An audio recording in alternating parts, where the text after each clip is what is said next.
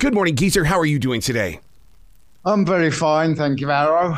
Oh, my God. Thank you. First of all, thank you so much for what you have done with music, how you've inspired music, and you write about music, and your heart is still in the game in so many different ways, sir. Thank you very much. To be in that place, I mean, you've lived the life, and when people come up and want to talk about it, how do you release it to them? Well, they can read it in my book, or it took a long time for me to, because I'm a very private person. I don't usually socialize very much or anything like that. And it wasn't until the pandemic that I was stuck at home for 12 months with nothing to do. And so I just thought I'd write my memoir and see how it came out. And my wife read it. And she says, "Oh, this is really good. You should publish it." And so I did. You know, one of the interesting things about that pandemic and that lockdown was that as a broadcaster, it was always my goal to keep reaching toward the artist. In fact, I have an iHeartRadio channel called Play It Forward, and it's all based on talking to musicians afterwards. So to hear you say that, it's like, God, we lived it, because all of us, all creative people, went silent, but we didn't go silent. We just found new levels of creativity. That's right, because right before the pandemic, I was in a band called Deadland Ritual with Matt Sorum from Guns N' Roses, yeah. Steve Stevens from Billy Idol, and we just sort of got together, jammed around, and we actually came out with an album's worth of material, and we had 12 songs written, and we said, let's go and make an album. And right before we were going to go and record the album, the pandemic hit, all the studios closed down, and that was it. Yeah. So I was like left up in the air, and that's when I decided to write this memoir. The book we're talking about is Into the Void. To write about your childhood, did you envision your inner child sitting right there beside you? Because I have to answer to that little monkey all the time, because he's still in control of my creativity. Yeah, it's like he never left. That's right. I remember like being a child more than I did in later years, from 20s onwards. You know, I could remember so much more about my childhood growing up than I could from being in Sabbath onwards.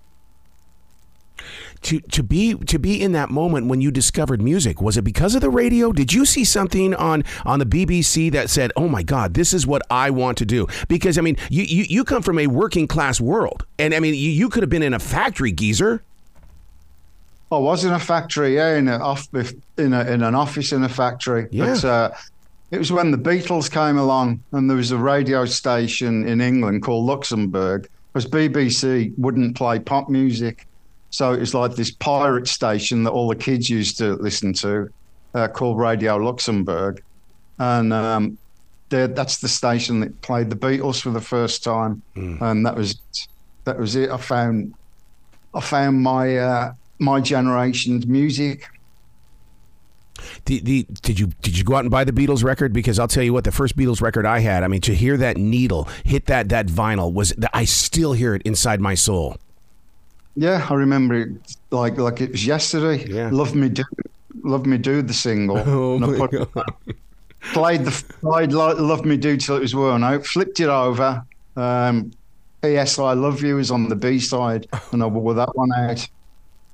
You know what's so funny about even listening to the music of Black Sabbath, when I chime into it, the thing is though that those memories hit me so hard, and it's like, but now I've got to figure out how to get the music to create new memories for me at the age that I am right now, and that's what I love about listening to Sabbath today, is that make it about now. You've got your childhood memories, but still make it about now. Yeah. I mean, you know, a lot of music is not all about nostalgia. It's like stuff that I didn't like listening to in the 70s, for instance. Mm-hmm. I now like listen to it, and then I'll think of that particular moment when I first heard it, whether it was good or bad. So it's all about nostalgia. You talked about how personal you are in your regular real life. How were you able to put these photographs inside this book? Because I'm very personal about photographs, and maybe it's because I'm a perfectionist, but how did you let these things out? I think it's because there's so many things that people have already seen, and it's like delving into your own private photos. I mean, there was hundreds of them and probably thousands of them, but I sort of picked each one to reflect part of chapters in the book. So that's the way I did it. Did you know that we Americans over here, that as you guys were giving birth to our sound, that we were in our garages and in our living rooms playing your music on our own guitars? Because I'll never forget that moment where I met other guitarists because of Black Sabbath, because we all knew the music.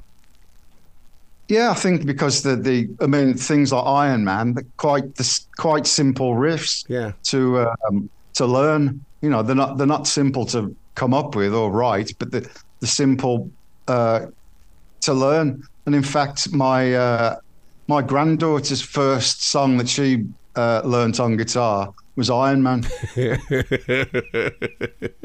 See, that's what it's all about to me. That's the stuff that I just want to keep forever and just write about it.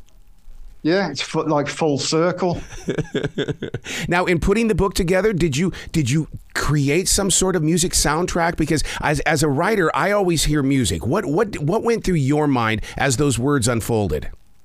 No, just like I had to remember what the songs were about. Yes. Some of the songs were picked out, and it's just like some particular songs that could have been either misinterpreted or was hard to explain what it was about, such as National Acrobat was about babies that are never born, and you know, what if? Yeah. Why are some people born and some others aren't?